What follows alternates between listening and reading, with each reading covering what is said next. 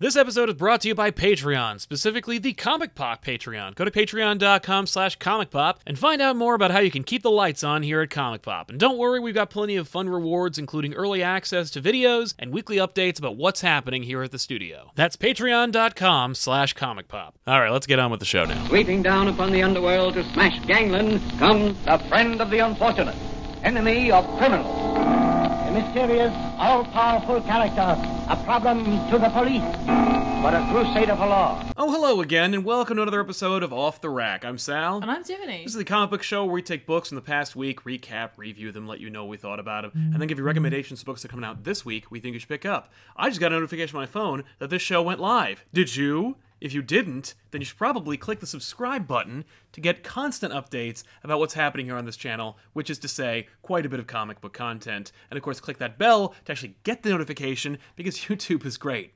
So yeah, before we do that, I wanted to mention that there's going to be this massive comic book show that's happening, a con, if you will. I don't know if you've heard about it. Yeah, it's called the New York Comic Con. It's in the New York City area. It's going to be at the Jacob Javits Center on the, I guess, the first week of October. It's the 5th. It's the Fourth, the third, fifth? fourth, fifth, and sixth. Sixth is that Yeesh. Sunday. So, yeah, if you are not going, or you're thinking about going, you should. And if you are going, awesome, we'll see you there. Ooh. That's right. Not only will you see us there, and if you do, by the way, see any member of the Comic Pop crew on the floor, outside the show, Yeah.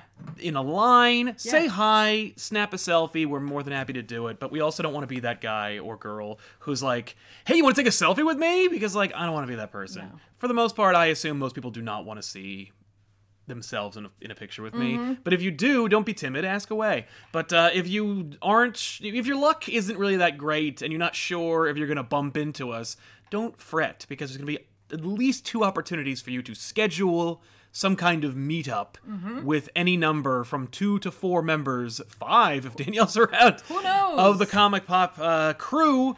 There's going to be 2 of those things. The first of which is we're going to be doing a signing at the Valiant booth. Woo. I don't know what day that's going to be. We're not sure about the details of that yet, but more to come. We just know that at the Valiant booth, on some day during the show, of those many days that the show is happening, we will be at that booth selling posters and signing them and giving them to you. Also posing for selfies and whatnot. Maybe. In addition to that, maybe. No, we're going to do that. Yeah. In addition to that, we're also going to do just a casual, no frills, no cost meetup over at the DC wing. I hesitate to call it a booth because it's not really a booth. It's literally just like the wing of the Javits. Unless they've moved. but I They don't will think not they move. have. There's no... I haven't checked, but I guarantee they haven't gone anywhere. If nothing else, it's like the down one.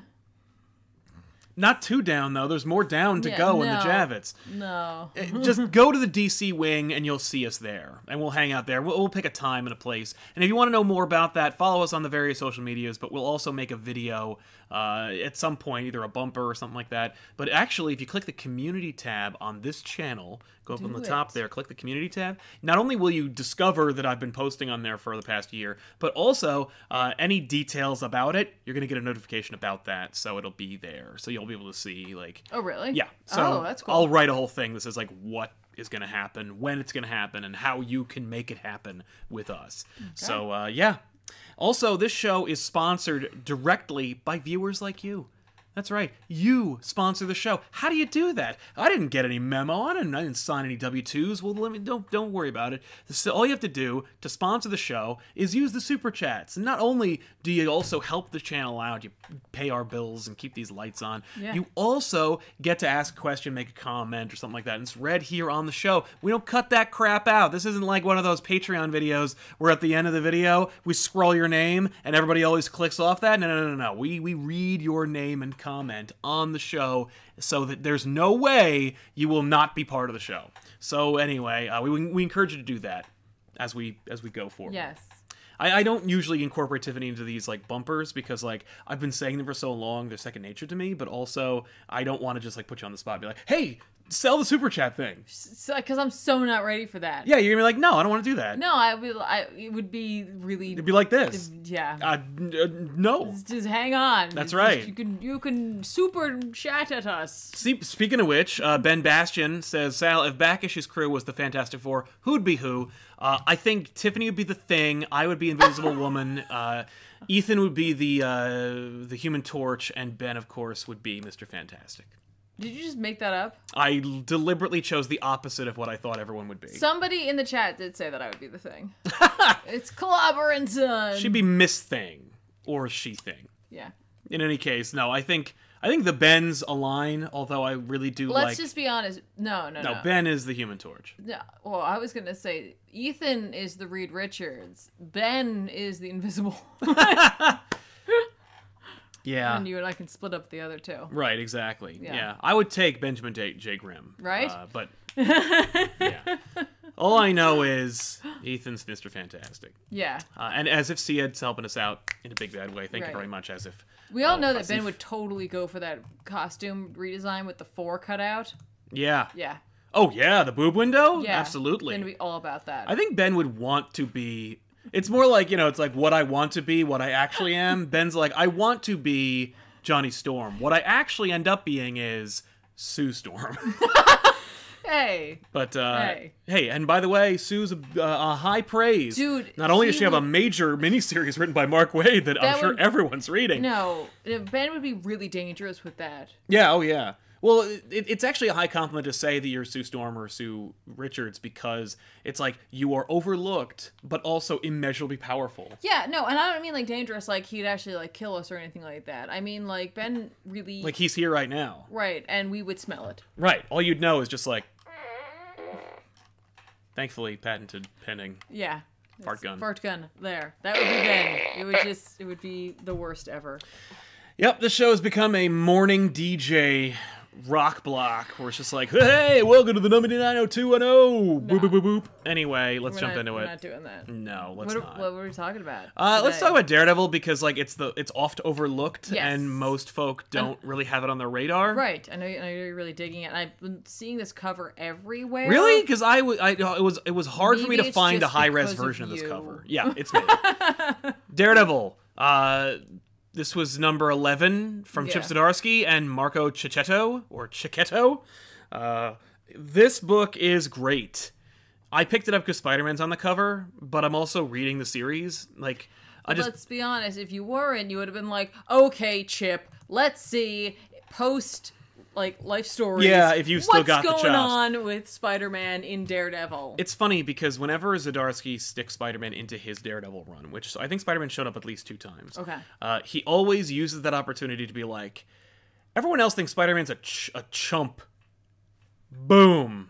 Like, here's Spider-Man being the world's greatest superhero, or like my favorite superhero. Right. Well, I don't understand that like concept of him always like people seeing him as a chump. Like a lot of people, you know what I mean? Like, because I understand interpretation. Well, every event he's a chump. He never does anything interesting or special or like played to his strengths. He's always just like happy to be there. Says a few quips. Maybe gets a tie-in book. And that's pretty much the role he plays. Unless you're reading Avengers vs. X-Men, in which it's all that plus his character. Right. But Daredevil, this is the beginning of a new arc, but it's all steeped in the lore that Zdarsky and Cicchetto have kind of like tossed out there.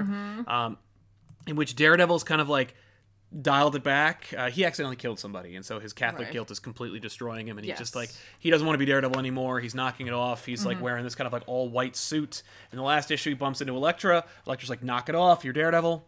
What? Nothing. He's wearing an all-white suit. When will Khonshu be a knockin'? I hope soon, Being because like, dude, you're horning in on my territory. no, not just you're horning in on your territory. Hey, I like your suit, man. Right. Like, just give up your, your Yeah, Catholic screw the beliefs. devil. Like, trust me. Have you heard the word of Khonshu? Have you? Because Matt Murdock, the new Moon Knight. Yes, that'd be neat.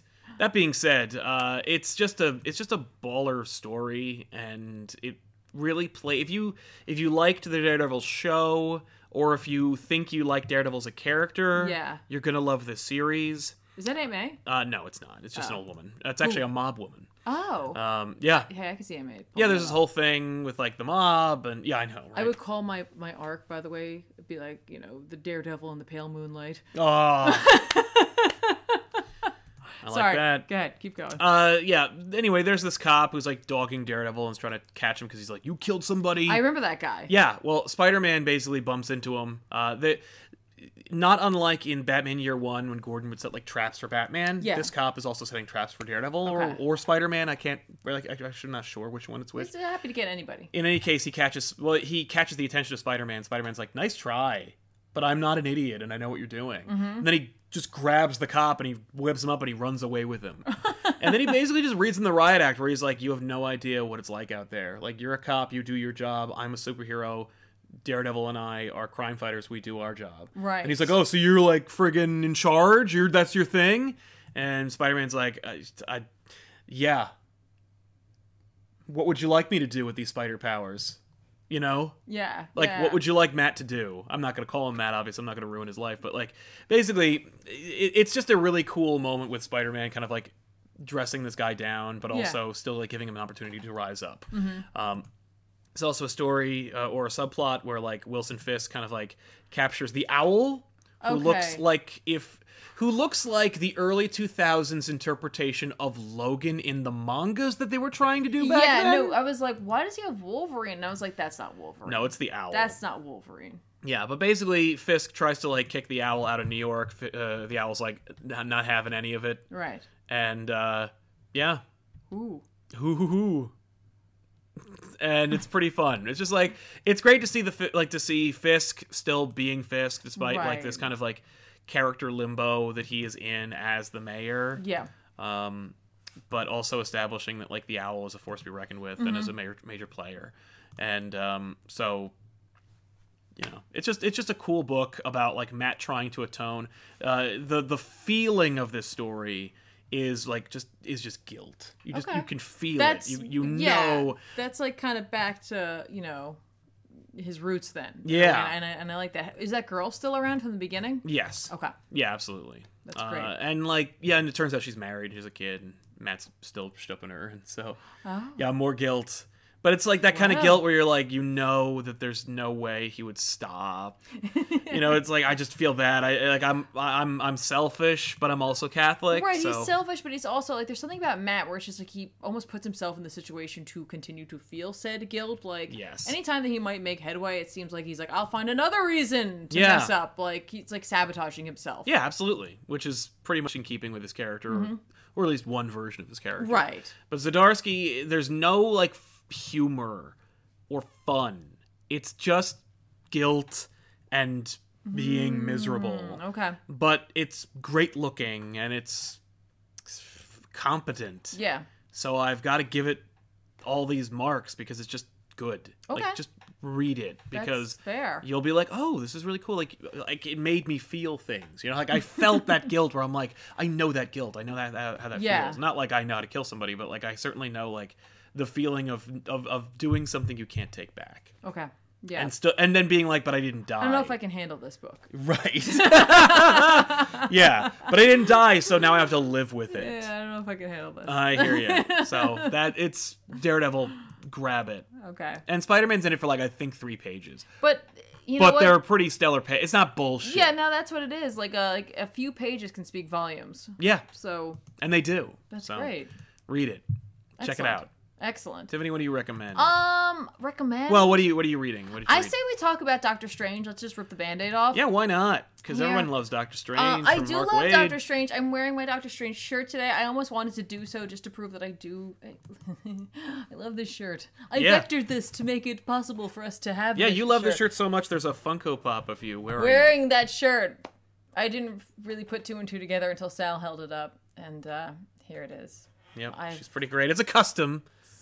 But dear Funko, I hate your pops, but I'll art take imitates it. life. Yeah, but no, you did make this shirt. Actually, if you go to tpublic.com/comicpop, I can't really take credit for making it because the design is obviously it exists. It exists, but it But was you just vectored at it. the time I couldn't get a hold of this shirt, and I wanted it so badly that we threw it up in the store so I could have it. Yeah. Anyway. Oh, they like it so much that someone took it and then added the Eye of Agamotto to it. Yeah, it's fine. So they're selling it too. Whatever.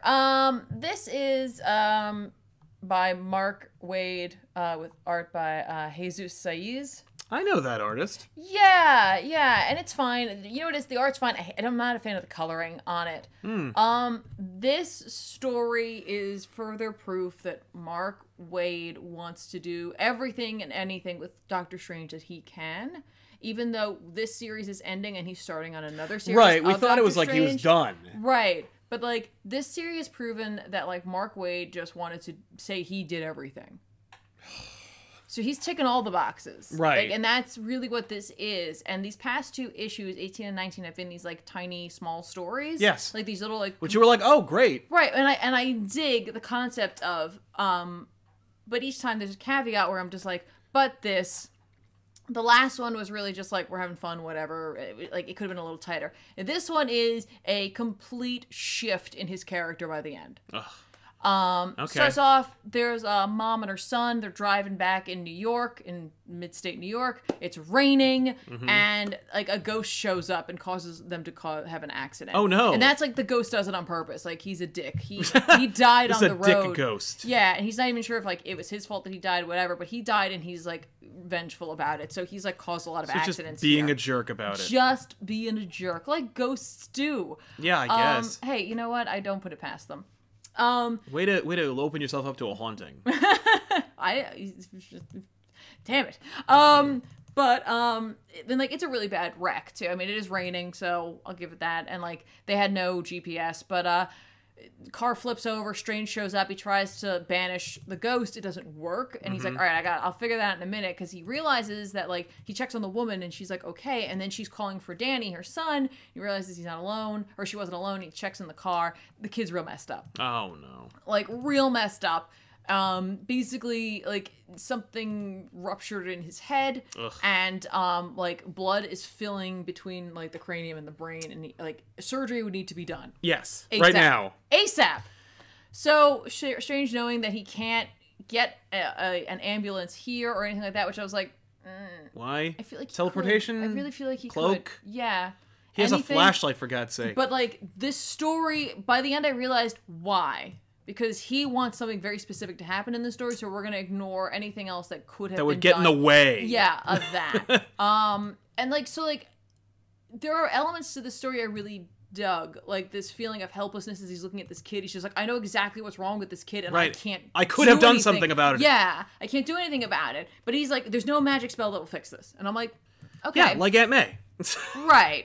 It's like, fine. There's no magic spell that will fix this. I mean, I think you could get this kid to the hospital in order to have it using done, magic, or find a surgeon. But I mean, fine. He's saying like this kid has like mere moments, and then he proceeds to go to a demonic dimension where he meets Chanok. Okay. I believe. I've heard that name. No, you haven't, because he was created by Mark Waid. Damn it! In this, it sounds familiar.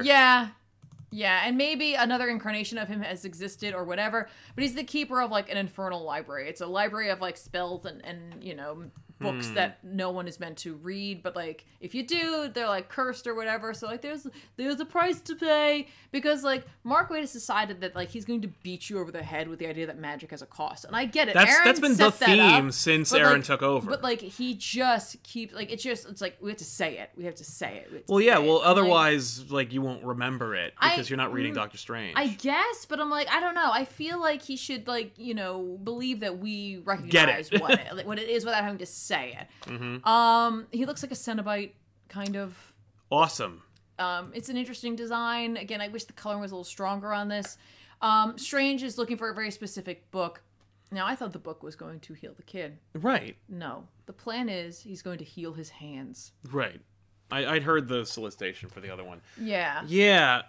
Which I didn't. I actually saw the image of it. Plan. I actually didn't read what the book was about. So, like, I'm reading this and I'm like, where is this going? Right. So Strange. Does he, like, learn, like... So, like, here's what I struggle with this. This is an interesting concept, and I just don't think that this issue earned it. Right. So, look, here's what happens. He takes the spell. Shannok's like, oh, like, you know, here's a couple things that could happen. It's like the Book of Even Odds or something like that. Okay. It's like, you take this book, it could totally heal your hands. Or it could, like, you know, sever your connection to magic. Or, like, all this other crap could happen. You could be cursed, whatever. It's like, it's worth it. There's a price. Yeah. Like, but it's like, you know, you could lose all your magic, and then this world won't, like, have a Sorcerer Supreme. And it's like, but it would eventually. They'll just call Dr. Voodoo again. Or Brother Dr. Voodoo? Doom. No, they called him Dr. Voodoo when he became Sorcerer Supreme. Why? Because Doctor Strange. No, he was a okay. Anyway, so, like, he goes back, he reads the spell, and I'm like, this must have taken a bit of time. Yeah. This kid... Well, unless there's no time that passes in the dimension for Chinook. Well, then he could have taken the kid there and, like, put him in stasis. And then... Oh, yeah, that actually would have made sense. That's like having and then prepped, like, some people for surgery and then brought the kid in. That's like having your girlfriend's dying father and the ability to both make and cure lizard men, and not just jabbing him with it, making him into a lizard man so that he doesn't die, he heals from his wounds, and then just curing him later. I thought you were going to say it was like having a time machine and saying 15 minutes ought to be enough. Yeah, right? Good call, Marty. So he goes back, he reads the spell, his hands seem to unmake themselves, and then they remake themselves. And but they're healed. But they're healed, and he's fine, so he starts the surgery using the Amalgamato to, like, use as an x-ray and blah, blah, blah. And he's just like, all I need is to not be disturbed. So we're going to disturb him. Right, do you remember in the last issue when the exact same thing happened? Yes. That's what happens. The ghost shows back up, and he's just like, oh, clearly he's, like, angry about whatever, blah, blah, blah. Like, he tells the woman to take the Eye of Agamotto and, like, point it at him and make him feel, like, all of the agony and stuff that she feels. It's like a penance stare. Okay. So he uses it, and the guy's like, oh, I'm sorry. And he, like, poofs away. And Strange fixes the kid. Cool. And it's like, oh, and they go off to the hospital. And he's like, now what do I do? Ha ha! Wait, so, like, was the cost the potential to lose something? So I think the or does cost he owe is the demon stuff? I think the cost is something that's going to happen later on, because Wade clearly wants to set up something for this new series that's coming up, where it's going to be like, oh, he'll be doing blah, blah, blah, and then, like, whammo, no, he won't. It's like... Well, it's like back to status quo. Right, and, like, here's the thing. I get the idea of, like the story potential of giving Strange back his hands, where it's just like, man, you, like, he was humbled by the fact that he couldn't, like, you know, perform surgeries anymore. What will happen now? That's cool. Right. But this issue didn't feel like the issue where it should have happened. Like, I feel like that's something that Wade could have been working on this entire time. Yeah, that could have been the build. Right. Like, why is it now that he justified? Like, why wasn't it set up, like, earlier? Like, damn it, if only I'd had my hands. Right, or something like that. In every instance, he needed his hands, and he couldn't use them, so he had to, like, be more clever. Yeah, I just feel like, again, this is an interesting concept. I just don't think Wade executed it in the strongest way possible. No. And I think interesting stories could come out of this, because at the end of the day, they will probably re-break his hands anyway. Sure. So it's fine, and, like, I don't mind that status quo shift. I just prefer it when it's earned. Absolutely. And that's really my biggest beef about this. So I don't necessarily say I recommend it unless you're looking to pick up the next series, because if you are, that you're definitely going to wonder where this all started from. Sure. It would be here. It would be issue 19. Again, it was just kind of a standalone issue in what's been going on. The next issue promises that Kana returns. Remember the alien he met? Oh, yeah. So she'll be back. She hates him, though, doesn't she? Yeah, I'm wondering if he's not going to just wrap that up. Probably. For now, so... Kana returns and then goes away. Right, because... he made Clea get away, so maybe Kana will be the new Clea. She is magic, right? Yeah, Kana? kind of. Space magic. Well, like item magic. Anyway, there you go. That's it. Cool. That's all I got. Nice. All right, well... Wait, do we have Super Chats? We do have Super Chats, actually. Good point. We'll jump into that. Alex Sanchez, hey guys, big fan since 2015. Well, thank you very much for being here, man. Keep up the great work, or great job, anyway. Yeah. Thank you very much, Alex. Thanks for hanging out with us, and thank you for the kindness. Mr. Supertastic, just checking the tangents on Facebook, and I saw that you also do quick reviews on different... which was a surprising plus. Yeah, I do a little, like, blurb reviews on the Facebook page. On different books? On different books, yeah. That we're, like, not going to do, or that I, like, probably won't talk about on this show. Right. Or, like, you know, sometimes, like, we read a lot, or Sal will definitely had the chance to read a lot more, and then it's like, we're watching the time tick down. Exactly. I'm like, I don't have time for this. But, yeah. No, and I'm, like, I'm taking, like, older shows that are either, like, dead or not like being viewed or just like old, and I'm throwing them on the Facebook page. So if you want to watch them, facebook.com/comicpopofficial, or just check the description if you forget, because there's like a million links down there. But thanks for the plug, man. Adam Groves, did you read Gwenpool issue 2? I loved it. I'm glad you liked it. I hated the first issue, so I'll probably not be reading any more of the series. It's a mini-series anyway. Yeah. But yeah, I'm out. I like Gwenpool a lot, and I think The Unbelievable Gwenpool was an amazing series, but I don't remember which one it was. It was the one by Hastings, but it's like, it's great. Okay. This ain't. For me. Price 8040. Speaking of Khonshu, Tiff, did you hear about... sorry, I just scrolled it. The Conan and Moon Knight crossover. It's coming up. I didn't. I'm a little worried too about their like use of Conan, because like remember when they got Angela and Angela showed up everywhere and then everyone was like, "Cool, thanks." Yeah, but they also didn't do anything with her. Like she kept showing up, but like not being interesting or valuable. And Conan I think is interesting, but I'm afraid they're going to be shoving him too many places where people are going to be like, "Okay, enough with the Conan. I get it." I think they're already like that. So many times that Conan can like run into someone and be like, "What's going on?" And it's like I understand that. Like but I'm digging a lot of the Conan books that are coming out. I just want them to kind of slow their roll on this. And, treat it responsibly. Agreed. Treat your Conan responsibly. Z-Berm says Superman's going to be revealing his secret identity soon. That's a big solicitation that came out from Bendis' book. Sure. Do you think Bendis has become a total hack? Would you be picking up a Superman Giant at comic shops? I don't know what that means, but no. Is there a giant size coming out? If there is, I'm not getting it. But yeah, I don't understand. But throw it in the chat, and I'll try. What about the rest of it? Recover it. As far as the secret identity thing, no, Bendis isn't a hack. It's just he's doing that thing where it's like you're not suited to do this. Like, yeah, I appreciate that. Like you made your bones, you worked really hard, you wrote all this great stuff, and you're like, you're a titan in the industry, and you probably really wanted to have like a steady movie job, doing like script doctoring, and maybe like doing your own scripts for Marvel and stuff like that. And then they kicked you out, and you're mad about that, so you went over to the other side. Maybe you want to get over to the Warner Brothers side. I get all that. Yeah. But like you made your bones writing stories like Sam and Twitch and the New Avengers, which was made up of like street level characters. Like just because you can write Superman doesn't mean like maybe you should. And I figured it out. It's the Superman, it's Walmart's DC Giant comic magazines. So like number 15 is no longer exclusive to Walmart. Oh, cool. Well, that makes sense because so then no one was buying would you go them. to a comic book store and grab that? Maybe. I'm trying to go back and pick up the Superman Up and Away series, which is by Tom King, which is I think just a reprint of the Walmart series in general. Okay.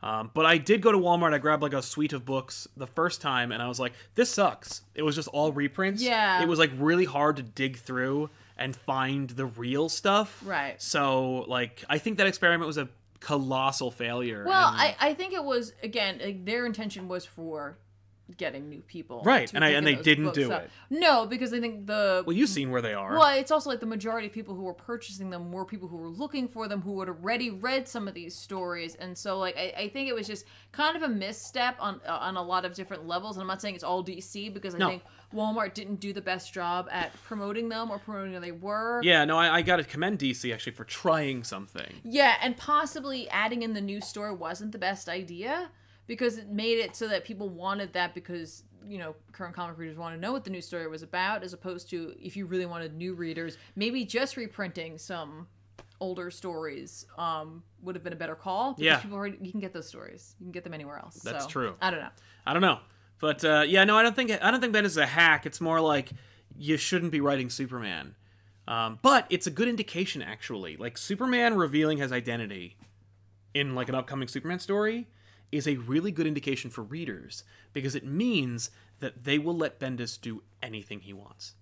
Like, he can do anything. Okay. Like, there's no one at the editorial level who's going to be like, we kind of just did that, like, a few years ago, and it was really unsuccessful, and, like, no one really liked it. Right. Like, there's no version where anyone can, like, edit him or tell him, like, I don't like that idea. Because clearly, like, Superman revealing his identity is, like, a first idea. Rogol Zaar is, like, a first idea. Like, these ideas are kind of like, just like, oh, wouldn't it be cool if I did this? And then it's like, yeah, but, like, don't just do that then. You gotta, like, hash them out. Write all your ideas down, and then you sift through them, and maybe on your 12th idea, you have a great one. Yeah. With this, it's like, all of Bendis' first ideas will get not only, like, agreed with, but greenlit and put through. So... it was funny. I was reading. This is unrelated, but like they made Tim Drake wear a brown costume, and they changed his code name from Robin to Red Robin to now it's Drake, because it's like screw secret identities. Then why he's wearing a mask? But I was like, man, like, and I was reading this like this like mental and scripting gymnastics that this writer was trying to explain as to like how in the New 52, which is still what this universe is, don't let like the Rebirth era fool you. They were trying to justify and explain like how A Lonely Place of Dying, that story that introduces Tim Drake into the Robin mythos, like happened, but also didn't happen that way. And it made me think, like, I really feel bad for writers who've waited like their entire lives to write stories about characters that they love in a universe they never asked for. Yeah. You know, like all these people wanted to do was write about Tim Drake, or like all these people wanted to do was write like Guy Gardner, and they have this shit to work with, and they're like, oh. So they have to like do all this like the only reason they're doing it is for you and themselves. They're not doing it for like editorial. They would rather they didn't.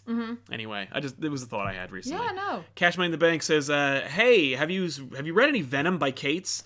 I was really skeptical when my local comic shop proactively put Absolute Carnage in my pull box. Here, buy some tie-ins. But I'm enjoying it so much, I even went back to the start of his run in trades. Yeah, Cates' Venom is hailed as one of the best Venom runs pretty much of all time. I like the ideas. I was like reticent to the idea of like Null and the gods and all that crap, because like I don't think Venom needs or deserves that much backstory or that much depth of like universe world building. Sure. Like I liked it when it was just like it was a mistake.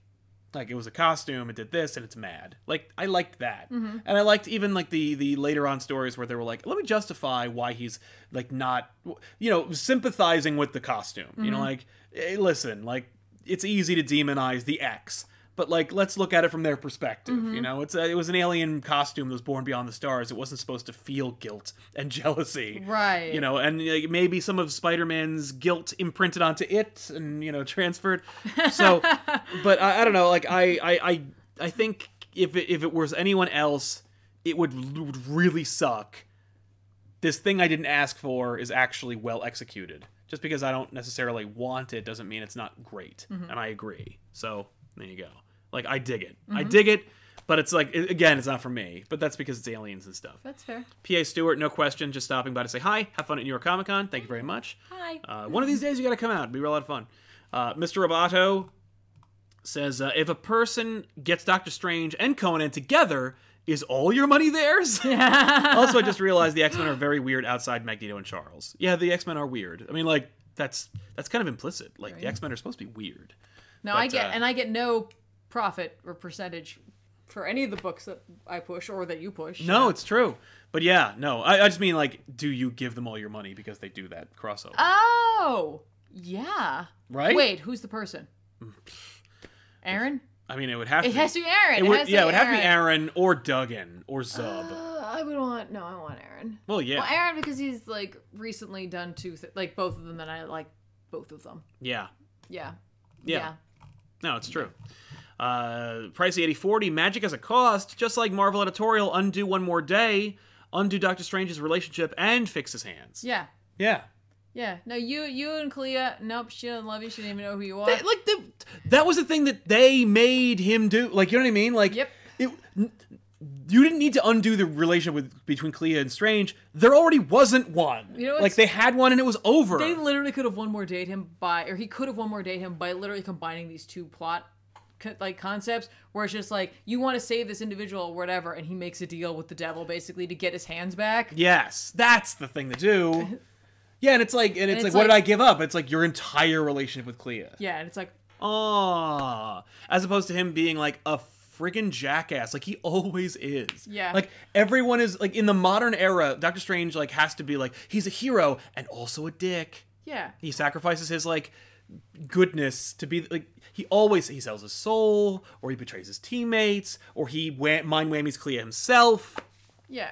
Well, no, but, like, he did make the deal, but I'm just saying, like, I know the deal was for something else, but it's like, I would have also been happy. Oh, yeah. Like, not happy with that, but no, but it would have been palatable. Funny. At least it would have been like, oh, haha, you're doing one more day. Yeah, right. Mr. Supertastics. Oh. No. Oh, yeah. Mr. Supertastic Strange gets his hands saving Clea or the universe. There you go. Exactly. Yeah. See, yeah, you get it. I'm going to put a pin in this for now, just jump into another review. Yes. Because that's what you're here for, but you're also here, of course, for these great things. Let's do some reviews. Let's talk about Batman Universe, number 3, which is one of those Walmart books. I wanted to read this. I didn't get the chance to. I wanted to read it mainly because there's dinosaurs on the cover. There's dinosaurs in the book, too. That's awesome. There's even a T-Rex there. Yeah. It's by Bendis and Darrington. It's so great. It's the best Batman book. He can get a new dinosaur. Yeah. It's the best Batman book on the stands. Nice. Like, you need to be reading this. It is the best Batman book. And that's saying something because, like, Tomasi is also doing a Batman book. Right. Yeah. But this is the best one. And it has everything to do with Nick Darrington drawing it. But, for some reason, Bendis has, like, reverence for Batman. And so Batman isn't a complete idiot asshole, nor is he written completely out of character. Like, well, that's nice. Batman is on this journey. You know, obviously the idea behind the title Batman Universe, which is like a rehash. It's not a rehash. It's like a reinterpretation of what the book was before when it was published in Walmart Comics. But, like, it's Batman going across the universe, and in every issue he, like, teams up with another member of the DC Universe. Oh, that's fun.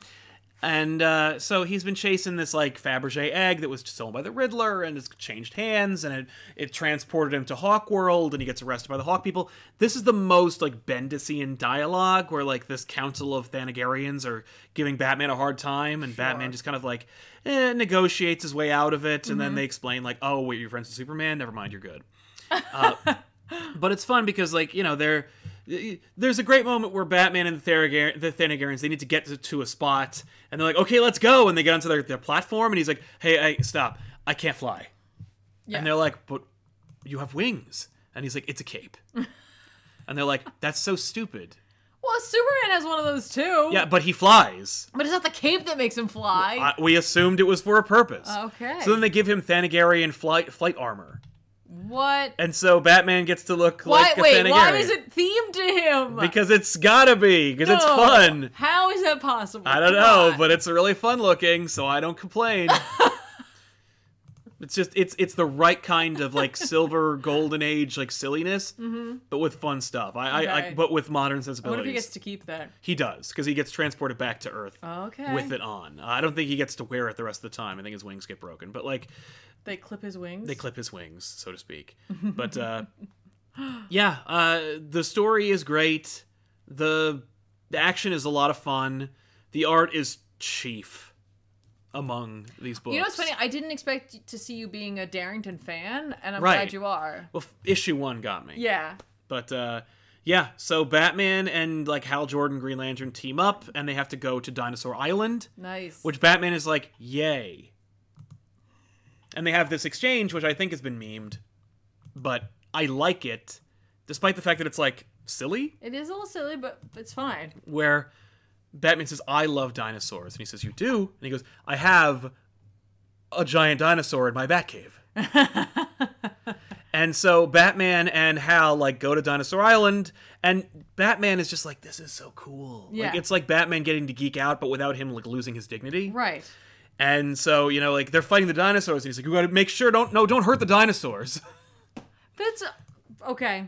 That's adorable. You know, and so when they run away and they get away, he goes, like, magnificent creatures. Like, how cool. That's fun. And you're just like, that's, like, wow. Right? Oh, so the Vandal Savage is behind it, and so they gotta deal with Vandal Savage. Sure. And so it's like, okay, fine.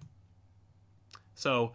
Anyway, Vandal Savage unlocks or, like, accidentally screws up the power of the egg. In any case, they send them back to the Old West where they bump into Jonah Hex. Because, like, Ben has created a, like, descendant of Jonah Hex. Yeah, so that's Ben right. is clearly on, like, some kind of Jonah Hex kick. Yeah, he remembered Jonah Hex. Yeah, so Jonah Hex is now in the book. Yeah. Like, which is the like, and if you're reading it for fun, you don't care. But if you're reading it and you know it's Bendis, you're like, all right, I get it. You got your Jenny Hex fix, like, whatever.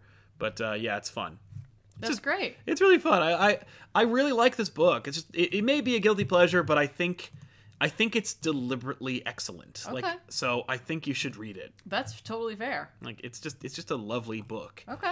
It's got class. I love it. And that's the thing. That's one of the reasons why I'm like, Bendis is not a hack. No. Like, all right. when he's doing something that either like he cares about, or that editorial knows he's gonna be good at. Right, that he's suited to. Yeah, like Young Justice. Like Young Justice, the first 2 issues or so, I was like, this is excellent. Yeah. And then I got like 2 Bendis, and I'm like, I gotta get out of here. Right. I dropped it like a hot potato. Okay. So I was also like, you also are ruining Superman. So I'm not gonna like give you the benefit of the doubt. Yeah. But this Batman book, like, and it's really has everything to do with Darrington drawing it and giving you like a Batman that like you want to see, but also like that you've never seen. Yeah. So okay, read it. It's great. That's fair. It's literally it's Marvel team up, but with Batman. I love that. Like now it's like if I ever get like if ever Disney and Warner Brothers like will be allowing these 2 companies that they don't care anything about to cross over with each other again, I want Darrington to draw a Batman Spider-Man crossover. Yeah, that'd be amazing. That's what I want. So jumping back into the super chats because there's so many. I just let's do it. Dante Cook says, Tiffany, hello. Have you read Gail Simone's run of Ren Sonja? You gave me Saga. Just wanted to recommend something back. Thank you for helping me get into the comic book world. Thank you so much. I feel like I have one issue of that floating You do around have in one comics, issue. in my Comixology, or I picked it up in floppy. I either forgot about it, but thank you for the reminder, and I will go back and check it out. So thank you so much for the recommendation. For the recommendation. Yeah, I was like, is it or whatever? Reminder? Well, I was gonna say like it's like a recommendation trade. Oh, I don't know. Exchange. Yeah. By the way, do you want to see Tiffany do a back issues of the Wonder Woman Conan crossover by Gail Simone? Let us know in the comments. We have 2 versions of that. We have the trade and the floppies. Yes. The fake Grant Morrison just dropped an insane amount into the super chats, and so I want to say thank you so much, man, for that incredibly generous donation. I don't even know if you're there anymore, because he says, I can't stay, but I wanted to let you know that I wouldn't be here today without unwinding on Comic Pop at the end of the day. Keep doing what you do, heart. P.S. Superior Foes come back soon from how Spencer's ASM is going. I hope that it means that Superior Foes will come back. It has a huge fan following. I think no matter what, you're going to get like a Superior Foes resurgence. Like you're probably going to get like either a one-shot or like backdoor Superior Foes story where they take the front stage in the Amazing Spider-Man series. Yeah. No matter what, Superior Foes will be back. I mean, like based on the Syndicate alone, you're gonna. I mean, Boomerang is a major player. Beetle is now folded into the main cast. Right. It's only a matter of time before Silverman's head starts making an appearance. Shocker's gonna show up. You know it's gonna happen. But thank you so much, Fake Grant Morrison. Insane. It is so generous. We really, really appreciate it. Thank you. And you know, thank you so much for watching and for being a sub for so long.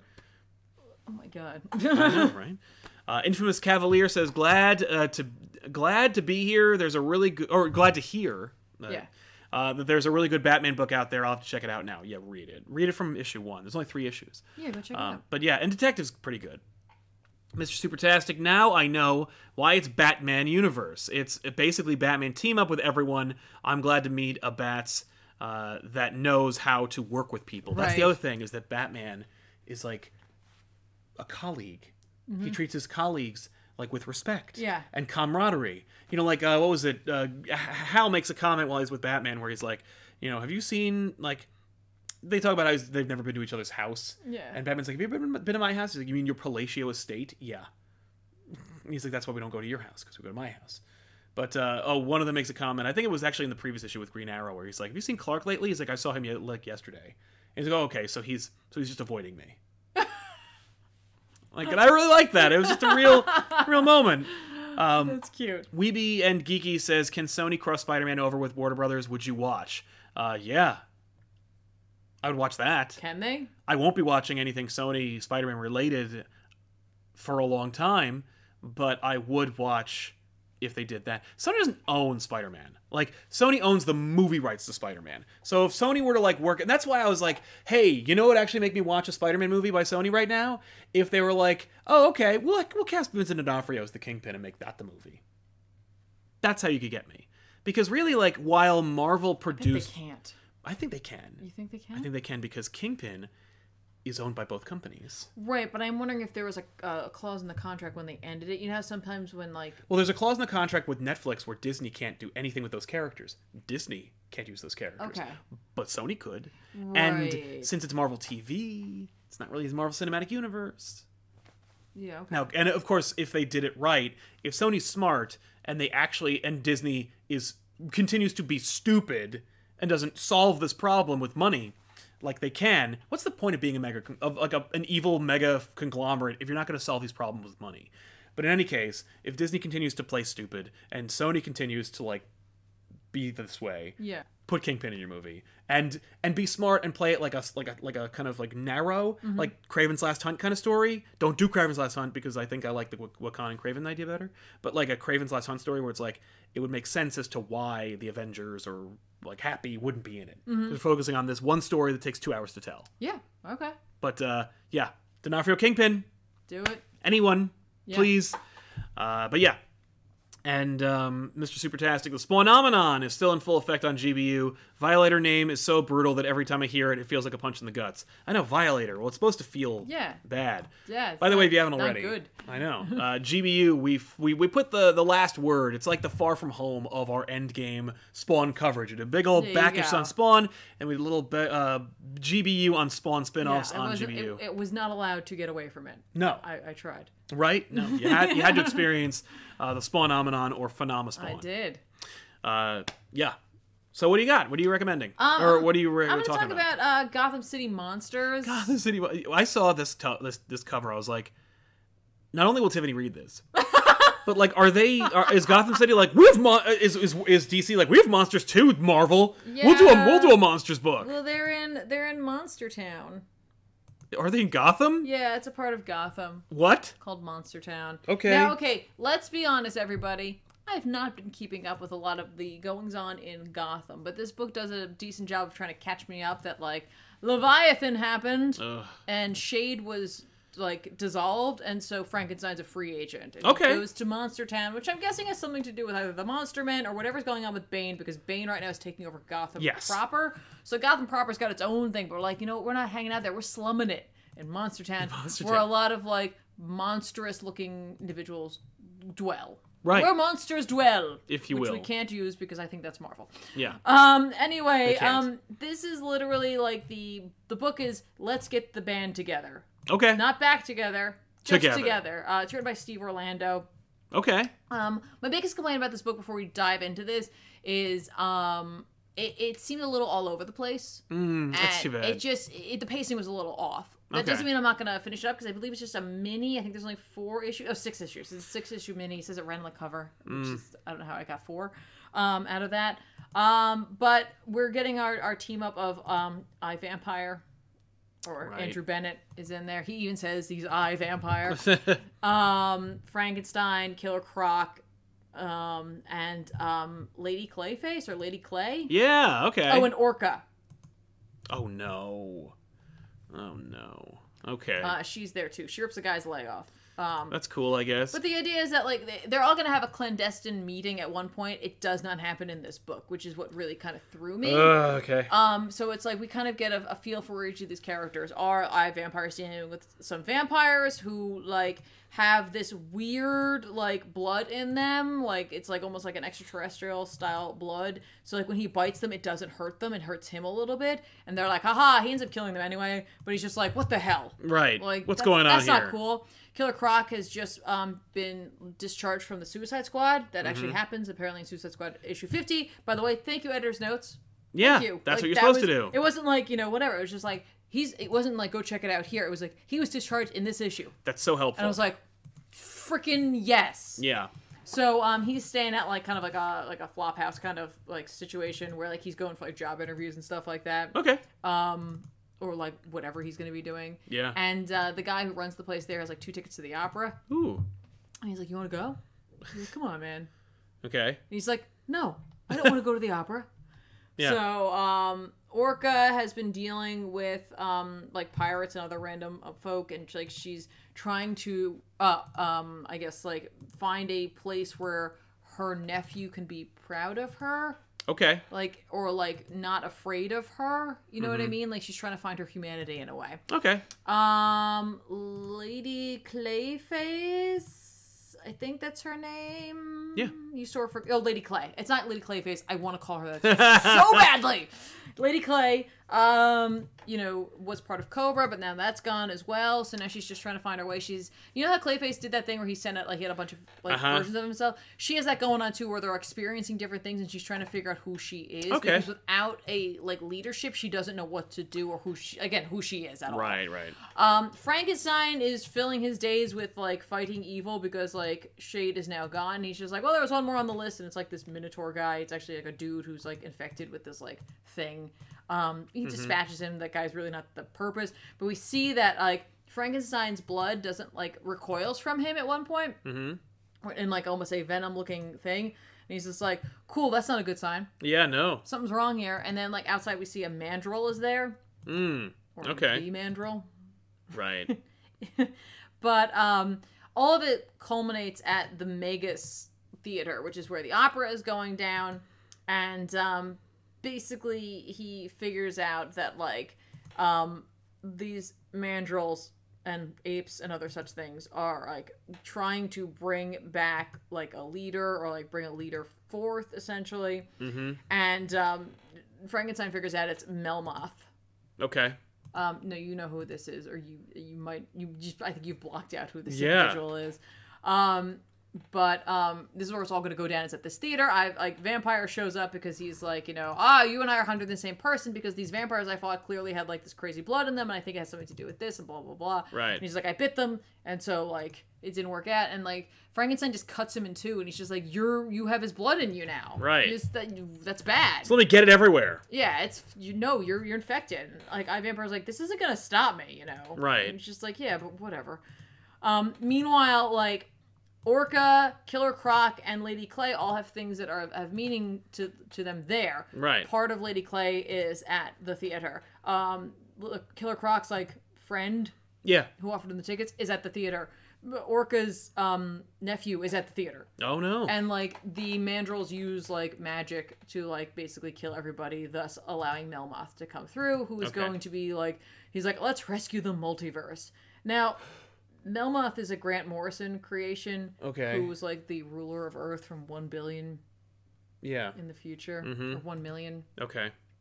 And he's been in a bunch of different things, but he's back. Right. So that's what they're going to be dealing with. I mean, overall, do I care about Melmoth? Not particularly. Do I enjoy the dive into the monstrous side of the DC universe? Yeah, I do. Especially knowing it's a mini, and that they're not going to be struggling to find things for them to do later on. I enjoy a lot of the magical stuff from the DC universe, but I haven't really delved into the monster side of it. Yeah. So I'm interested in checking it out. Again, it's only 6 issues, and it'll certainly be tied into a couple of things, but I'm in. I wish the pacing was a little better. And again, it was just weird. It was clearly we're getting everybody together. Oh, okay, I guess we'll do that next issue. Yeah. It's okay. Maybe I just ran out of room. So it could just be you're just feeling it out, feeling the story out a little bit. So I'm willing to give it another shot, next issue. So, check it out or not. Cool. It's up to you. Oh. Nice. That's it. All right. Amazing Spider-Man from Nick Spencer and I can't remember his Kev, I think. No, it's Francisco Mania. Oh, it's over there. Yeah. Oh, yeah, I don't know. Right? In any case, it's go. Good.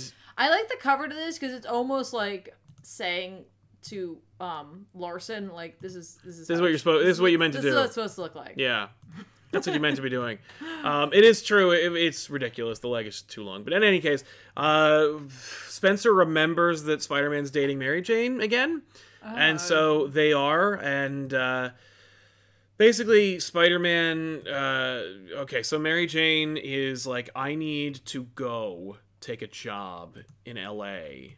She was given a new opportunity to be an actor again. Oh. And we're doing the Straczynski story again, where she goes to L.A., but this time she's not going mad. She's basically she's the script is too good. I can't but we're still seeing each other, and Spider-Man's you need to go. Oh, okay. You gotta go. I'll still be here. We'll FaceTime. That exists now. Yeah. And she's okay. So she goes, and he's like, it's different. This is different now. I'm going to take you to the airport. I'm going to see you off.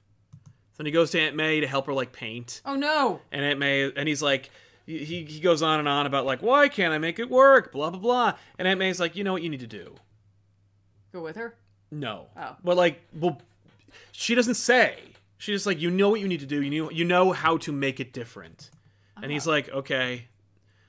So then Teresa Parker, his, like, sister, I guess, or whatever, the Mark Waid creation that Zdarsky put into the book and said, yeah, no, she really is a sister. Mm-hmm. She shows up and she's like, I need you to go on a mission with me to save a dude I probably banged. And he's like, I can't. I have to take Mary Jane to the airport. And she's like, I don't give a shit. You have to go. And he's like, yup. No. So he goes and he saves the day. The guy dies. Chameleon's involved and he's late. But don't worry, because Carly Cooper helps Mary Jane with everything. Packing up, waiting for Peter, driving her to the airport, seeing her off. Right. So Spider-Man stops AIM and loses out on saying goodbye to Mary Jane. He then FaceTimes with her when she arrives, and she's like, I'm dating you. This is part of the deal. Oh. Like, I knew you weren't going to make it. And he's like, I really thought I was going to, like, fix it. That I was going to make things different. Right. I had every intention of making it different. And then he hangs up with her and he's like, that's why I bought her this engagement ring. And you're like, wait, what? So that happened. So Peter has an engagement ring for Mary Jane just sitting there. Oh, he's never going to get to give it to her. He's never We're going to draw this out. He's just going to have it. We're going to ruin this. Because, and like, as if to like really hammer home this is never gonna work, the next book is a tie-in for Absolute Carnage. Well, at least she's away. Right, she's away, so she's not gonna be. Well, I just mean like, so I know we just dropped this bomb, but like, never mind that. Absolute Carnage. Like, we could literally pay off this thing in 3 years. But yeah, so one more day. What? Spencer helped write Damnation, got rid of Mephisto. Aunt May has cancer. What if she dies? Does that undo the deal? What if maybe that's why Spider-Man she's getting cancer, because it's like Mephisto's not in charge anymore. Things are resetting themselves. And that's what I hope it is. Except that now Wade's like, oh no, but Mephisto makes deals with freaking Strange. Yeah. But I love that idea that like now that Mephisto isn't in charge, the deals are getting unmade. Yeah. Or maybe maybe that wouldn't have happened, but Blaze is in charge, and he's like, "Hey, my old pal Pete, why not? Here you go." Sorry, oops. I probably should have fixed the cancer part. I did not. I don't really know how to do this. Either way, I'm cool with them killing Aunt May if they do. But in any case, let her go. It's okay. Let her go. She can go to Valhalla. You've told every story you will ever tell with Aunt May. She can make wheat cakes there for. Yeah, exactly. For all the Vikings and Norse characters. In any case, they would love it, and you know it. I agree. I don't think a lot of people were like, "Is this the undoing of One More Day?" They can do this forever. They really can. This could be you've no idea, or it could pay off instantaneously. Who knows? And if it is, that's when it's dangerous. Yeah. If they wait a little bit, then it might actually stick. If they do it too quickly, then it's like they're gonna undo the undo. It will not stick. They will not get married. That being said, they will draw out the will he ask her to marry him. Mm-hmm. Then, will they, won't they? Then he will propose. That book will sell double orders. There'll be a gazillion variant covers. Yep. And it'll go up to be like $45 an issue until like 2 weeks later when it'll drop down like $10 an issue. Then they'll draw out the engagement for like a year or two. Mm-hmm. And then they won't get married anyway. Yeah. That's how it works. And why do I know that? Because the marriage was a decision made by editorial when it happened in 87, cemented by consistent writing and continuity. But apparently the bullpen all hated it, and they all wanted it to not happen. Yeah. And they've wanted it to not happen despite growing fan interest and fan support for the marriage. One guy might not want this One More Day thing to happen, but that's not enough. It would have to be from the top down. Right. You'd have to have every Spider-Man writer and every Spider-Man editor and the editor-in-chief and the president to all be okay with it. Yeah. And they're not. Well, hey, here's the thing. Maybe, though, if the Disney thing if they can't fix it, maybe they will undo it. Because they'll be like, screw you. Yeah. Spider-Man's married now. Who's right? this kid running around? Yeah, who's that? I don't know. It's not Spider-Man, I'll tell you that for sure. Right? I don't know. But in any case, check it out. It's a fun issue. It's really well written. And, you know, and then the next one's a tie-in, which you're going to skip because you don't buy tie-ins because you know. Good for you. Jumping into the super chats really quick, Jack O'Connell says, I wasn't able to see any of these live all summer because of a different time zone. Love the channel. Thanks, Jack. Well, welcome to the show, man. And sorry about the time zone, but I'm glad you're back. Yeah. Welcome to the fall. Alex Sanchez, Tiffany, how do you always predict the next big thing? Who would have thought Donny Cates would be the biggest writer at Marvel? Are you some kind of witch? Yes. No. Yeah. No, I don't predict anything. It's just weird coincidence. It is, but you have an eye for talent. Oh, thank you. Jack O'Connell says, I really like that Spencer's keeping Teresa around. Just a personal opinion. I don't like Teresa because she doesn't really bring anything new to the table. But whatever, you know. Mary Jane has an entire extended family that we've only seen one character from in 20 years. Yeah. So, you know, there's a lot of characters that they could use or not use. Mr. Supertastic says King Thor had a really solid fight. Yes. Tell us more about it. Okay. So I read King Thor this week. It's the reunion of Jason Aaron and Asad Ribic to conclude the Thor future story. Hey, and I think Aaron's run on Thor, right? Yeah.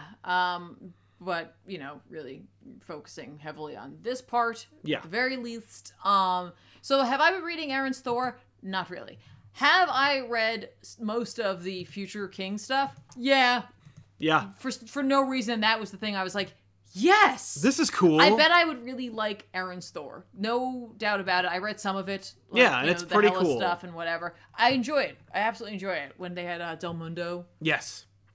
Freaking awesome. I know. But yeah, this book is like a continuation of the last time we checked in with King Thor, where it's like, shit's not good. No. It's like, you know, like they've somehow like reignited Midgard, but like the rest of the universe is crumbling, and Loki has gotten a bit of, you know, like a symbiote, like, you know, the like null God of the symbiotes kind of thing. Hang on, I have to find exactly what it was. There was so much, there's so many words in this book. No, there's a lot of like Aaron just feeling his Thor stuff. While I'm looking at this, take a look at some of this art though. Because this is Ribic, which should be great. Yes. And it's only great some of the time. So then I went back and I looked at his work on Secret Wars, and I was like, who's the colors for that? Same guy as this. Oh. What I realized, though, is that occasionally they add, like, inking to the work, and that's where it starts falling apart. Yes. No, Ribic does not. You don't ink Ribic's work. You use enhanced pencils. It's really, really weird. You have pages like this. Yeah. You'll come to that. Where it's like, I don't understand these choices. I like straight up don't. Like, some of the stuff is gorgeous. Right.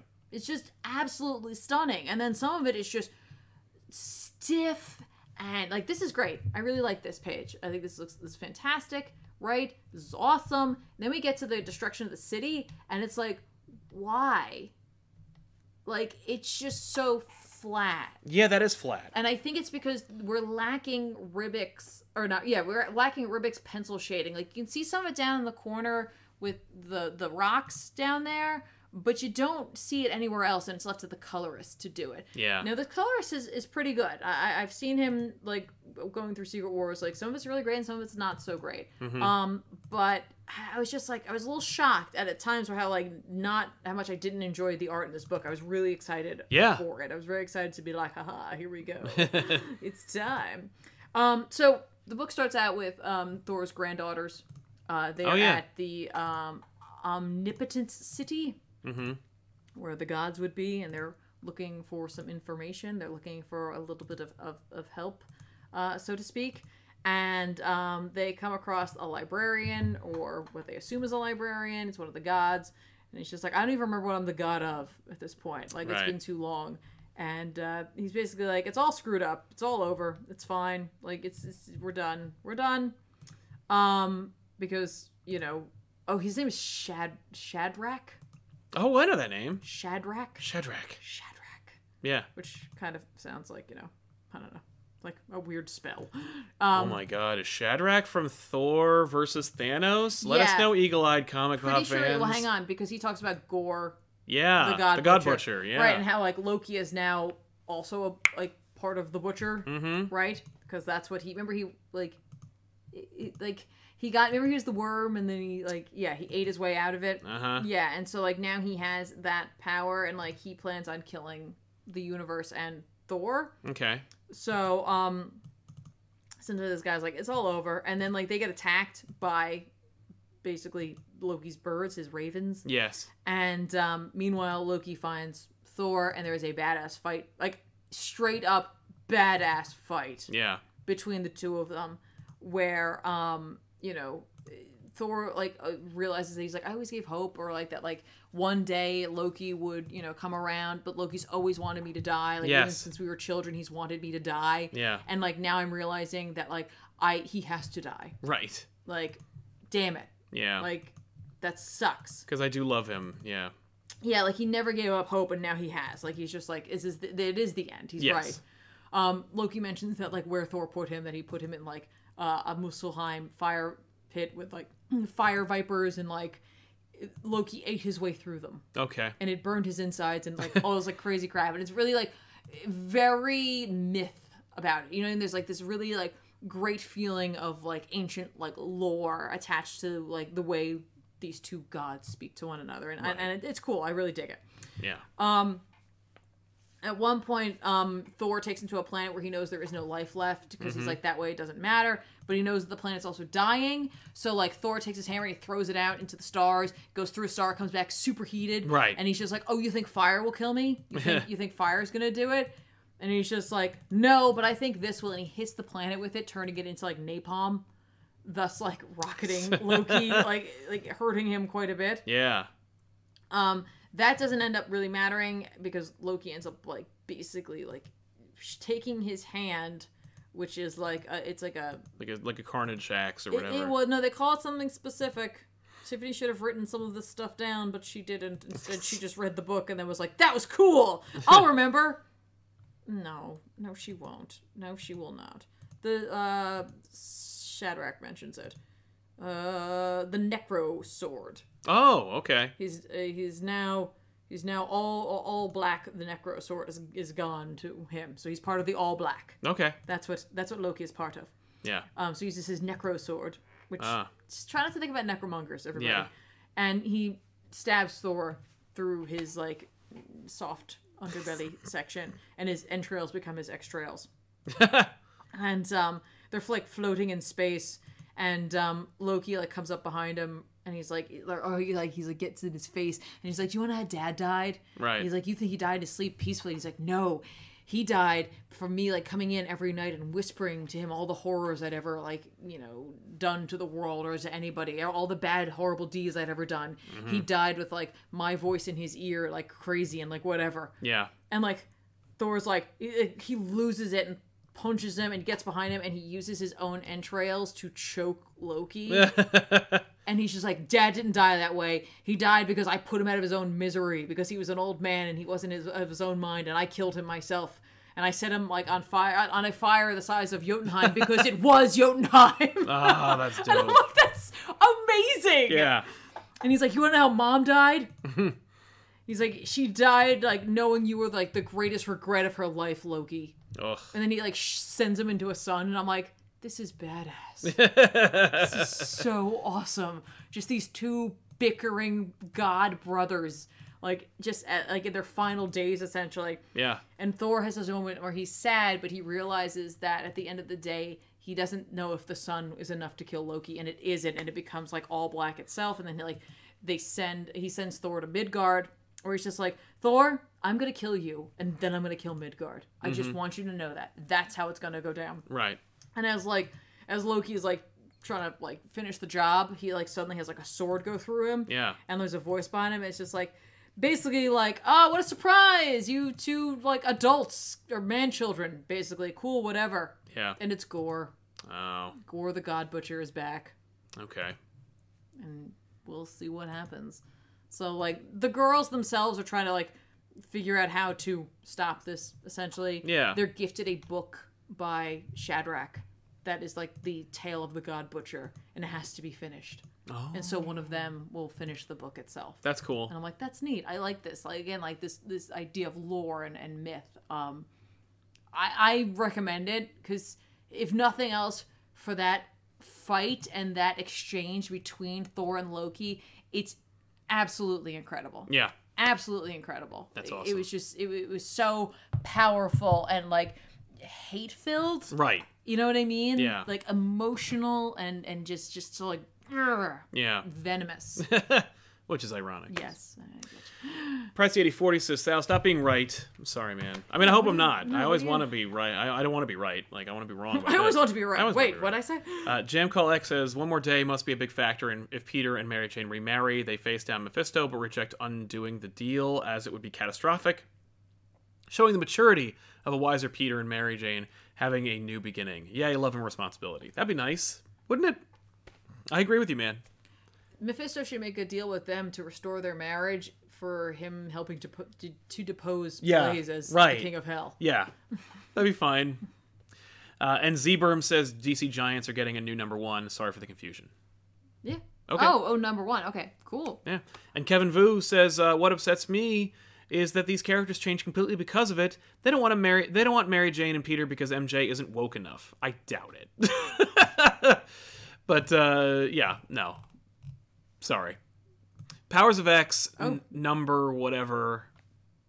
4. Yeah, this is 4 for Powers because remember we had 2 House last week, so this is 4. Yeah, and second to last issue of House of X next week. Yeah, Powers of X number 4. Let's do it. It's you know, it's Hickman. It's RB Silva. It's gorgeous. Yep. Goes without saying. Yeah.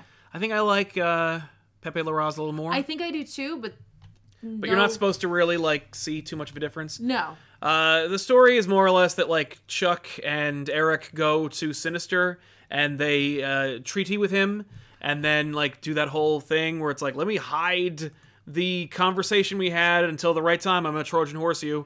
Yeah, well, it's also like this is Powers of X. Like the Powers of X prior to this was dealing with the Apocalypse part of the story, filling in what we're missing from House of X. Clearly, this is filling in the. All right, here we come to the Sinister part of it. Right. What does Sinister have to do with all? Yeah, of the this? betrayer. Yes. So yeah, we established that Sinister, of course, brilliant geneticist, blah blah blah. He's making all kinds of Sinister clones of himself. He has a court. He has a court of Sinisters. Yes. One of them, the leader of said court, doesn't have a cape. He sees Magneto's cape. He wants a cape. New Sinister shows up, deposes him, has a cape. Well, it's the Sinister that shows up is the Sinister who has the mutant gene. Yes. The one that he didn't agree with. The one that, like, Yes. this leader Sinister was like, no, I, like, theorized using the mutant gene and it was a mistake. Right. Like, it was a horrible idea. And then that mutant Sinister is like, whoa, well. Well, hang on. Let's do this. So, the whole point is we're establishing Sinister, like, the Sinister we know, or we think we know. Yeah. And his... With, like, his ridiculous cape. I love Sinister's look. It's ridiculous. He looks like a bird trying to make themselves bigger to, like, keep a predator at bay and or attract a mate. That's probably Hickman's interpretation of said character. That being said, we're basically establishing Sinister being, like, funny and ridiculous. Yeah. Because we want to set up the Red Diamond, which is this, like, it's like a network of sinister facts and backwards dealings and lies. Well, it says it at the bottom of the page. It says lies. Yeah. In the code. Right, in the code it says lies. The code at the bottom it says lies. But I was like, yeah, so we're setting up this like whole idea of there being these like secrets that are being revealed from Sinister, and then we're gonna like set up basically that they're all bullshit. I guess, yeah. How many are there? I meant to go back and check. There's 6, but it's the next page after that. Yeah. Oh nope. There's 10. Yeah, like timelines. Yeah. You mean there's X? There's X secrets. Yeah. Yeah. So Maybe there's one from each timeline. Oh, that could be. It's funny because like there's a lot of like secrets that people were speculating on, and then of course when you find out they're lies, or at least when you start to believe that they are lies, you're like, why am I spending so much time trying to figure out? That's how I started too, and then it's like, well, who's saying they're lies though? Like that's the question. Like, you know, who is like, if a liar calls a liar, what does that mean? Right. They also set up the whole like one of the lies implies there's like this like orgy relationship between like Emma, Jean, Scott, and Logan. I missed that. And that's like what the team is for the upcoming X-Men book. Right. So what's going on here? Yeah. But anyway, if you want to spend a bunch of time like mulling over it, you can probably like pick through what everyone's being referred to as in the Sinister book, and they're all like different time. I think they're all different timelines too, because like they talk about different eras of X-Men. Yeah. But yeah, so then we get to what was it? Cypher is given his job to chat with Krakoa and basically like interpret what Krakoa's saying. Charles, there's one really important panel here though. Yeah, it's this one. This one? Yep. Which I guess is like, yeah, or at least I thought it was important because it was like... Is it because of the bubbles? Well, no, I was going to say it's because Cypher, you can see him like, he's like touching and communicating with it. He's interfacing with it. Yeah. Yeah. It was like, how does that work? Right. Well, Cypher has the ability to like... But it's like also that like technology... Yeah. Like, you know what I mean? Like the tech plays a huge role in this. Absolutely. So I mean, I guess they're literally just showing us him communicating with it, and I think that's but I'm wondering if like this communication or like whatever that they set up doesn't inevitably lead to that oh yeah, that crazy the phalanx. Yeah. Anyway, I just thought that was neat. It's funny because cool because it's like technology plays such a big. We have this nature and also this like nature in terms of like it being a mutant. Yeah. But like versus like the robot, the AI future. Oh, I know. Yeah, no, either way they're dealing with technology. Mm-hmm. And of course like if you know your X-Men Asgardian Wars episode of back issues, you know that Cypher is not only friends with but now is like merged with Warlock, who is a technology being, and that's actually the arm. The arm is like his coloration, so it's you know. Yeah. So like Cypher is part technology. Right. So it's almost like he's like communicating and or infecting. Yeah. Krakoa. It could be because like you'll notice that like in the powers in the past Powers of X books, like when like the baby gets baptized and like they give you like half the technology, like it's the arm. Yeah. So like maybe it's but I just wanted to But I was like, that's interesting. They showed us that very specifically. Absolutely. And then it's very deliberate. But anyway, Cypher is like, oh, it'll take me a few months to a year. And so Chuck's like, goodbye. They also refer there. Okay, so we look at like Apocalypse and the first Horseman in one of the secrets. Mm-hmm. It was like that Apocalypse had many horsemen. But if his original Horseman ever came back, he would give up whoever. He would bail on everybody. He would bail on everyone. But we saw these Horsemen in one of the other books. We did. In a panel. Well, also, these Horsemen from the back all look like established Marvel characters. Right. Like, for me, it looks like Scarlet Witch, Nova, Lilandra, and, like, someone else. It could be anyone. It could be Destiny. It could be, like, whatever his name is, the Wizard. Maybe it's just Apocalypse has a type. Yeah. Oh, very much so. We know he does. Cypher gets that backstory. Yeah. We go to the far future. Yep. Where the Phalanx comes for whatever is left on Earth, presumably. I don't know where we are. It must be Earth because I think it's Earth because the Nimrod thing is there. Oh yeah, that's right. And like remember, this is the future where they have the human captives or like not captives, but the zoo. Sanctuary. Yeah. For them. Mm-hmm. But the idea being that like only robots can go and be part of the collective. But like they have like some workaround that they're gonna do. Well, they've got a Trojan horse or whatever that they're gonna infect the Phalanx with to try and like skip it and get into the afterlife or the collective or whatever. Anyway, so we'll see if that works. And then like the book ends. Yeah. So it's like what? Well, yeah, I mean like Powers of X is meant to just like kind of fill in the gaps. But all like the the future stuff is the stuff that I think is the most puzzling to me, because I'm like, what future is this of? Yeah. Like, which timeline is the future of? I think many people are asking these types of questions. Definitely. But it's like, where is this tying into? Why should I care about this? I get the apocalypse stuff. Yeah, well, that's, and the Cypher stuff, like all the contemporary stuff is like, oh yeah, I get it. Right. Well, even the apocalypse stuff that was in the future, it made sense because that was that was Moira's life for that time, and she came back with this knowledge. The Sinister stuff, obviously, we're setting up. Not obviously. We're possibly setting up the pod people. Yes, absolutely. Yeah, definitely. But one of the things that like vexes me about like the future stuff, the Phalanx stuff, is because not only do I not care about the far-flung future, but when Hickman really does, is that like there's no Moira, or maybe there is. Who is Moira in that? Yeah, well, the fact that we haven't really seen Moira in a while is like it's coming. Yeah, there was actually a moment where I was like, maybe Moira is in the helmet. Yeah. Like that. How? Yeah. And I was trying to figure that out with the last House of X we saw, where they were doing the communication. Like, why do they need the step for Cuckoos when Charles be able to just do it all on his own? Right. Unless in his water phone. In his water phone. Again, it looked cool, fine, but I don't get it. Yeah. You didn't need to do that. No, there's no way that's her. Yeah. But yeah, where is she? What is she up to? Mm-hmm. What are you up to? I don't know. Yeah. Literally at this point, like, all I want is the rest of the book to come out. Yeah. Like, no, I'm it's just cool. Like, this whole week-to-week thing is for chumps. No, I know. It's for the birds. Give me the rest of it. Yeah, no, it's for Sinister, puffing up. It's still good. Yeah. It's still good. It's still, like, if you don't like it, you're not going to like it now, so I'm not going to bother saying it anymore. But, no. Like, but the fact is, like, if you are hooked, it's interesting, it's intriguing, they're doing it. It's... The fact that we're on the 4th issue of Powers of X, therefore we're, like, really 8 issues into this in a way, combining the two series, and it's still...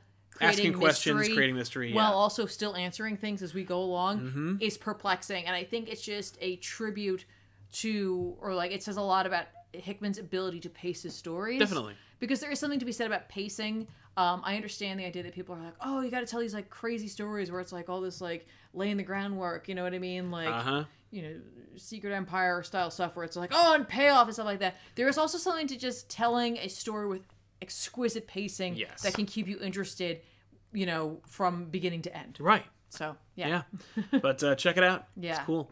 Let's jump into some books that we want to recommend, we think you should check out, that are coming out this week on New Comic Book Day. Okay. But before we do, more Super Chats. Super Chats! Killa T. Storm says, hey, love you guys. I don't know if you guys read the Absolute Carnage tie-in, but it's Carnage versus Danny Ketch. Okay. Looks awesome. Also, and it goes exactly how you'd expect. So Carnage pushes Danny. Let's chat about this for a second. I was going to pick this up, and I'm telling you, the $5 price tag on it really... Like, it killed my buzz on that one. I might go back and grab it now this week, but, like, initially I was like, $5? Yeah, $5 for tie-ins. Eat me. Yeah. Forget it. I mean, cool, because literally, they're following the, like, Danny Ketch is going to be in a new series where Johnny Blaze is the king of hell still. Yep. And we're going to do that, and that's where this is starting, so this is, like, kind of the kickoff for that in a weird way. Yeah. I mean, I don't really know how it's going to turn into for that, but it's like, hey... dip your little toe in the water and then see how you're feeling about Danny Ketch being here.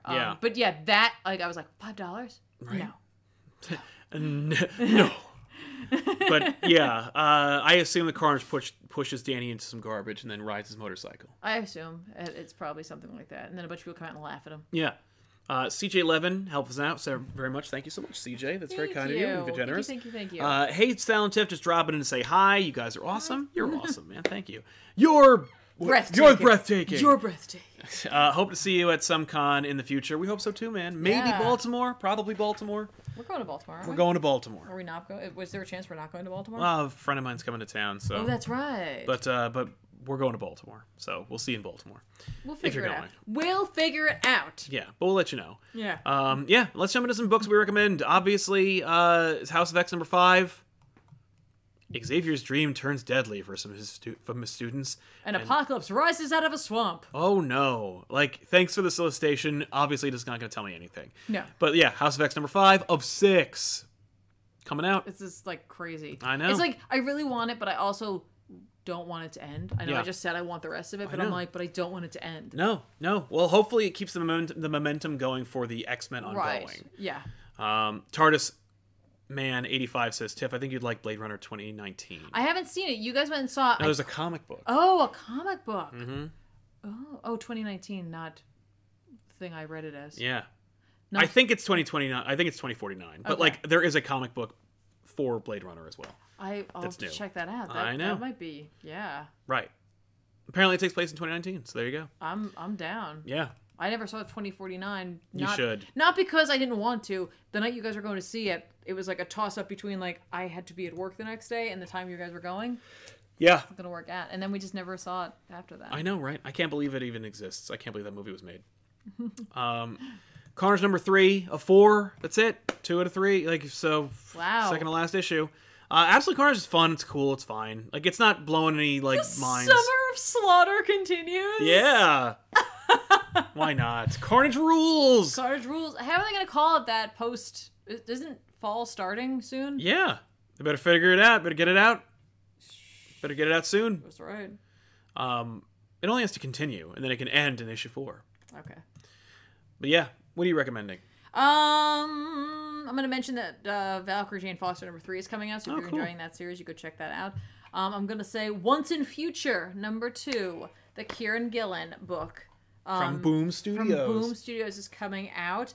I think Once in Future 1, like a 5th or 4th reprinting, is also coming out this week. So if that says anything to you, go for it. Right. Badass grandma and like crazy supernatural monsters. Yeah. It's just literally, it's everything I've ever wanted. The cover that I see that I have up is grandma with Excalibur. Nice. Excalibur, man. Dope. Grandma. Just League 32 is coming out. Okay. It's cool. Check it out. All right. More stuff. Howard Porter's drawing it. Ooh, that's fun. Yeah. And more. Okay.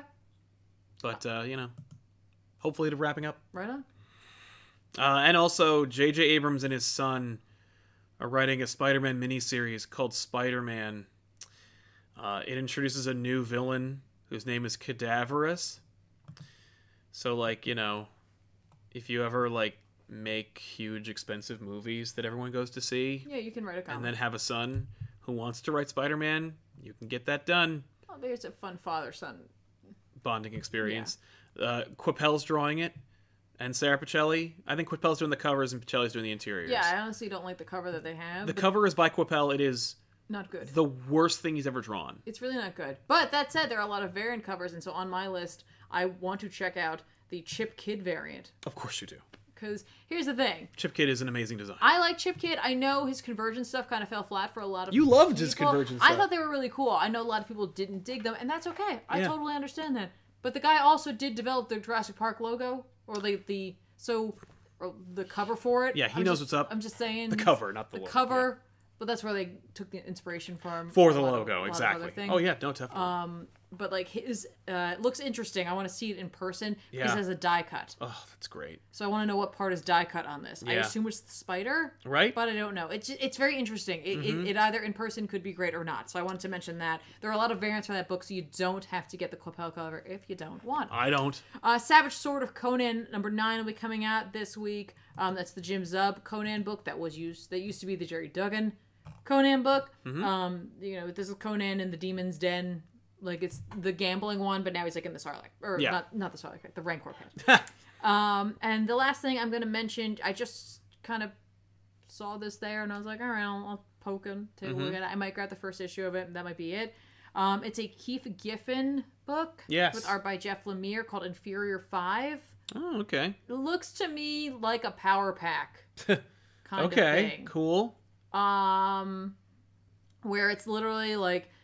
there's like an invasion, strange going on after the invasion that rocked the DC universe, but only 5 misfit kids seem to notice them. Oh. And I'm like, okay, yeah, I'll check it out. It's a miniseries. It's 12 issues though, kind of a lengthy miniseries. Yeah, that's like a Tom King miniseries. Yeah, it's kind of too long, but we'll see what they've got going on there. Like I said, I'll probably check out the first issue, see what's going on, but I don't know. Yes, Conan! Yeah. Keith Giffen, man. He and DeMatteis wrote the Justice League International run. Yeah. He created the Heckler.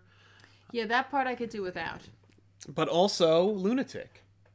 Who are those characters? Check out our obscure Marvel and obscure DC episodes of The Good, the Bad, and the Ugly. But that's after you watch the latest episode of The Good, the Bad, and the Ugly, which is out now with Spawn spinoffs. Check that out. Of course, we want to thank you so much for hanging out with us and reading/reviewing comics. Yeah. It's been a lot of fun. If you want to see us in person, come to New York Comic Con. We'll see you guys there. We're going to be at the Valiant booth at some indeterminate amount of time in the future. Check the community tab for details about that and the meet and greet, which will be at the DC booth, and so much more. Check out this channel, like the video, subscribe to the channel, click the bell for notifications, and of course, if you want to help us out a little extra, you can go to patreon.com/compop to see if those rewards are right for you. You know, you get early access and stuff. No pressure. Exactly. No pressure. But yeah, so thanks a lot for hanging out with us, and we'll see you guys next time. I'm Sal. And I'm Tiffany. So long, everybody. Bye, guys.